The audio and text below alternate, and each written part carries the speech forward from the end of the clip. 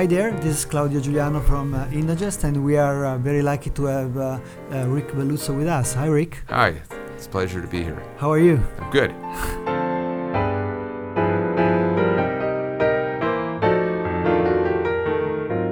We are very fortunate to have you here from San Francisco. It has been quite a journey in the last couple of years since we met and we started to work together. It would be great, maybe just for the people who are listening to us for the first time, if you could please tell us about your career. It has been a very exciting one, so I think it would be fantastic to hear from your voice. Okay, well, thank you. I've been very fortunate to have started in the technology industry a long time ago. I started working for Hewlett-Packard when I was right out of college, and spent 23 years at the company. Started in finance, but worked through the managing or leading the printer business and ultimately the systems business.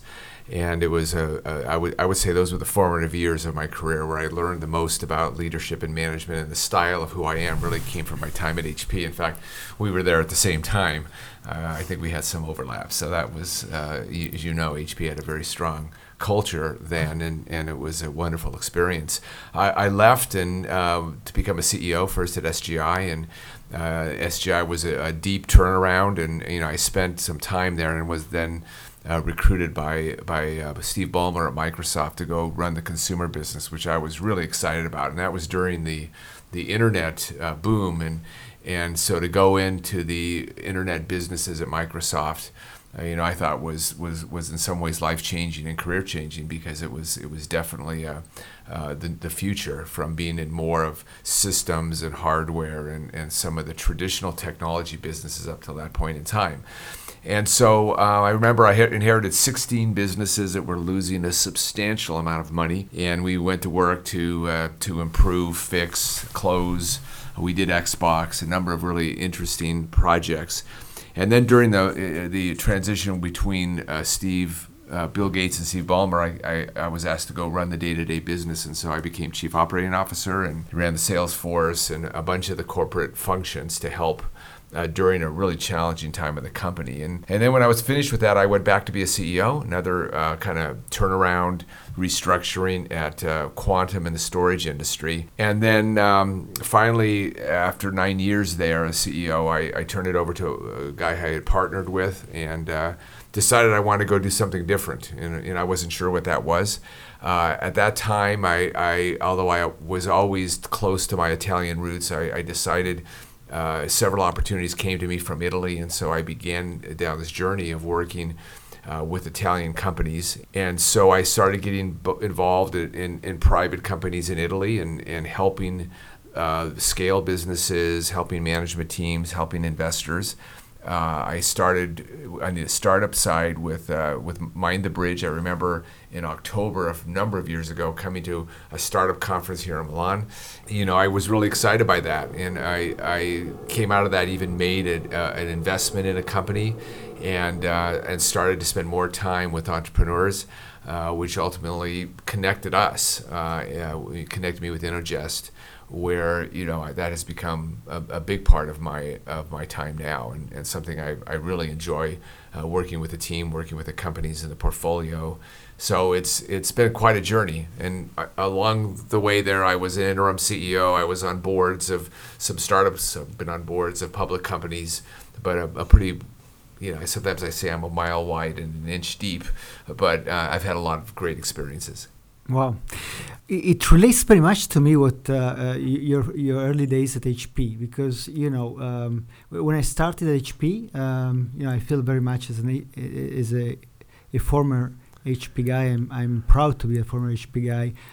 You were reporting to CEO Lew Platt, and there were probably 10 layers between you and me, but I've always had a great level of respect for corporations who have made the history of technology and who have also developed some of the really earliest ways of dealing with going global, launching very challenging projects and making them like the standards to consumers.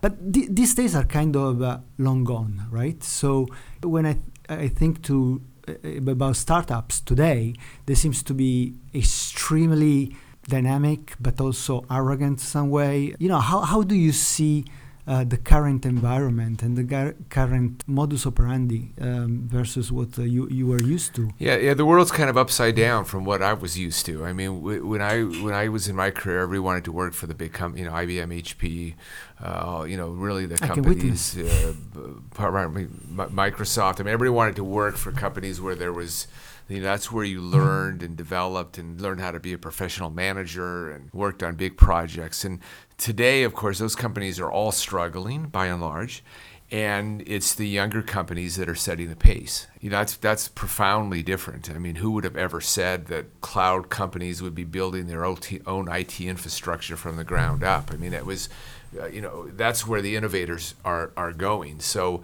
it is a very rapidly changing environment, and I think, in fact, too rapidly changing for the large companies ultimately to even know how to operate within that environment. So I think startups have more opportunities than ever before, and also the economics are different, right? I mean, you can do a startup today with much less investment. You can impact and change the industry and change the world in a way like never before, because it's all about software contribution largely, and it's all hosted in a cloud that someone else has built.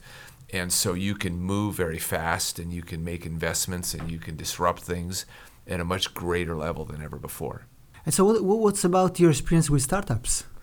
Well, in the U.S. maybe. Yeah. I had a funny experience. I mean, I worked in a medical. I was one of the board assignments I had early on was a medical kind of esoteric reference lab. I got pulled into, and I don't know if I would call it. It was certainly a late stage startup, but we ultimately did an IPO, and that was my first real in-depth for-profit medical experience, and so that was extremely successful. We moved it to an IPO, and I got a chance to participate in that. Today in the U.S., I'm involved in another fairly late stage, although I've been involved for several years, called Cradlepoint, which is in the wireless enterprise networking space, and is a leader in the U.S. and expanding worldwide. So that's one that I've learned a lot, because I think it's been a very well executed experience from all aspects, the management team and the board and just the way they pursued. It hasn't been without bumps in the road, believe me, many challenges. But we've always been able to overcome them and move forward. And so that's been, probably one of my most important experiences that's relevant to today's startup environment. We are very fortunate to have you, coaching our entrepreneurs and our startups. How it has been your experience so far in Italy? I mean, certainly it's a very different environment versus Silicon Valley and the US. Yeah. Any particular point do you think an entrepreneur over here should be thinking about? Yeah. What I find often, as I get to be involved with new companies and take a look at new, people who are fundraising, et cetera, there's always really, I've never seen is, the committed teams who have good technical talent by and large. People have had an idea, or they have a principle that they think they can build upon, and it's always very interesting. To me, there are two elements that often are weaknesses, and not always, but one is the business model, is if people really worked out how the business ultimately makes money and what the model, you often call it unit economics, and I think that's an important element to it, but also the market strategy in terms of where are the customers that you're going to win, and then what does it take to find them, and what does that math look like? I sat through recently in the U.S. this Y Combinator, I think, semi-annual event, and we went through like 100 startups. And every one of them, I mean, all the good ones talked about a model for how they get to revenue. What's the market look like? Who are their customers? Where are they? And then the unit economics behind them. And so I think that's really important, and that's different than it used to be. I think it used to be the belief that if I do something really cool and build some good technology, that we'll find a way forward. And I think today there are too many people who are doing that, and then ultimately you have to have a path to growth and profitability, and that starts really when you design the solution and the strategy at the very beginning. And the second piece, which is often missing, which is related, and that is the go-to-market strategy. I mean, how do you sell? How do you get your solutions to market? And oftentimes that is the linchpin in the unit economics, because it can be the most costly part of the model. And so those are two things I think people need to spend more time, and related to that is how do you partner, and how do you take your innovation and get it to the market, get it to scale, and do it in an economic way. Yeah, no, we're seeing more and more. I mean, entrepreneurs also in this part of the world being less driven by how cool their technology, how neat their idea, how interesting some qualitative feedbacks from customers are, and being on the other side more fact-based, and going more and more into really measuring how costly it is to take customers, what are the channels, the most efficient one, how to get them even more efficient, how to extract most value out of these customers and these segments in the market. And it has been a process that has developed very, very fast. I've seen that happening so much early in the US, but more and more also in Europe and in Italy. I guess, what do you think? Can we as investors be also an enzyme to facilitate and accelerate this process? Yeah. I believe it's important for investors to ask hard questions, and we've often tried to help provide leadership and coaching through the fundraising process to help people come to grips with some of those topics. The other thing I was going to say is another reason this has changed is because if you go back in my career, all the discussion was generally around technology disruption. That's true today, but in addition today, there's business model disruption, and success can come from a combination of those two elements. And to do business model disruption, which is a part of almost every startup today, you have to have a grip with these unit economics.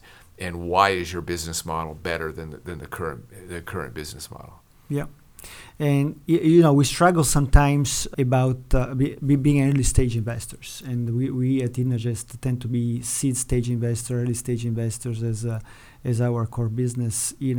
How much, I guess, you need to have the entrepreneurial team already well honed in this domain of very well understanding the market, very well understanding the business model, prepared in terms of getting that business model, the unit economics, the cost of acquisition, the lifetime value, the returns out of each channel and each effort. How much we need to get entrepreneurs already prepared and well honed in this discipline, and how much we can actually help them. Help entrepreneurs who are very aggressive, very dynamic. How can we just help them become those kind of entrepreneurs? What's your take? Yeah, no, I think frequently we've heard presentations. The company gives a pitch, and I've been a couple of cases where we go back and give them feedback and tell them to do it again and address this area. So I think we're. My experience is we're more collaborative in that sense. I think we have to be more collaborative to get the right opportunities, and given the fact that there's still development work in this area existing in the Italian market. So I think we have to be collaborative, but then the entrepreneurs have to get it quickly too. You know what I mean? It's like there has to be a willingness to take the feedback and consider it and change. Sometimes entrepreneurs don't want to, and I've been in situations where I've provided feedback and they don't like the feedback, and we just ultimately we go our separate ways, and that's okay. But I would encourage entrepreneurs to be self-aware and look for those opportunities to take feedback and process it and implement it or not. But it's important early in your career as you're building a company. I could tell you this from personal experience, is you have to learn to take feedback and you have to integrate different ideas.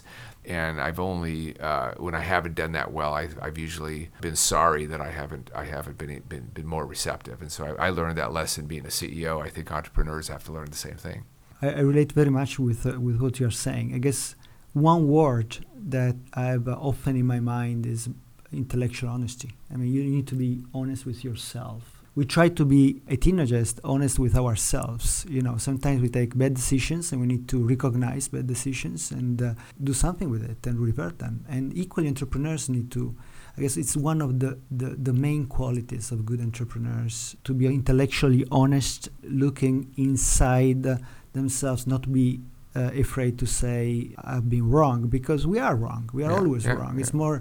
A good entrepreneur is not someone who gets it right the first time. Is someone who has a attitude, and what you're saying very much relates to what we are seeing as well. I mean, one question could be if Italian entrepreneurs are listen more or less. Well, sometimes the opposite side of passion is maybe stubbornness. I don't know. I could tell you one of the best compliments I received from a board member once is, I don't even remember the topic. You're really hard on yourself. And I thought about that and I go, that's the way I have to be, because I learned the lesson that I'd rather be hard on myself than have other people be hard on me. So I try to make sure that I'm, very self-aware as to what's not working and what people are saying, and starting with a perspective that the feedback is right, even and then processing it from there. But I think often people start with the point of view that the feedback is wrong. I have to defend my philosophy. There's a time and place for that, but that shouldn't be the first reaction. I think Italian entrepreneurs often are more structured in the sense that this is my view, this is what I believe, and are not as self-aware. And I do think it's a very strong attribute of a good CEO, is someone who is able to take feedback, able to look for their own issues, and be able to come before a board or an investor and say, we are doing this wrong. And that actually gives investors confidence. Completely opposite of what most people think. Most people think I can't show my weakness. I can't show the problem. Yeah, it's counterintuitive. That's right, but it's totally the way people want to see things, and it gives investors confidence that you're on top of your business, that you're looking for competitive trends, that you're looking for structural changes, and you're going to be responsive to that. Yeah, it's very counterintuitive, because many people would have this idea that the successful CEOs and the successful entrepreneurs are the ones that are self-confident and that show that self-confidence and that are stubborn. While the experience, I guess, shows exactly the opposite. I mean, another great quote. I was at the World Economic Forum many years ago, and there was a CEO from France, and he had a quote that I just love. He says, whenever something goes wrong in my company, I start with the point of view that it was my fault. And I thought that was such a powerful statement, because it talks about kind of accountability and the responsibility of leadership, and how that must facilitate finding answers and solutions, because the CEO is not looking for people to blame. They're accepting the fact that they're responsible for everything. So what do you think about attracting managers and good entrepreneurs to Italy? Is that possible? Do you think that serial entrepreneurs or serial managers of successful startups would find in Italy a good environment to succeed and good startups? I think that's something we need to test more and more. I think you have to look at Italy, if you're coming from Silicon Valley, similar to how I looked at it, is an area for maybe more challenge, but more opportunity, and that it's a bit uncharted.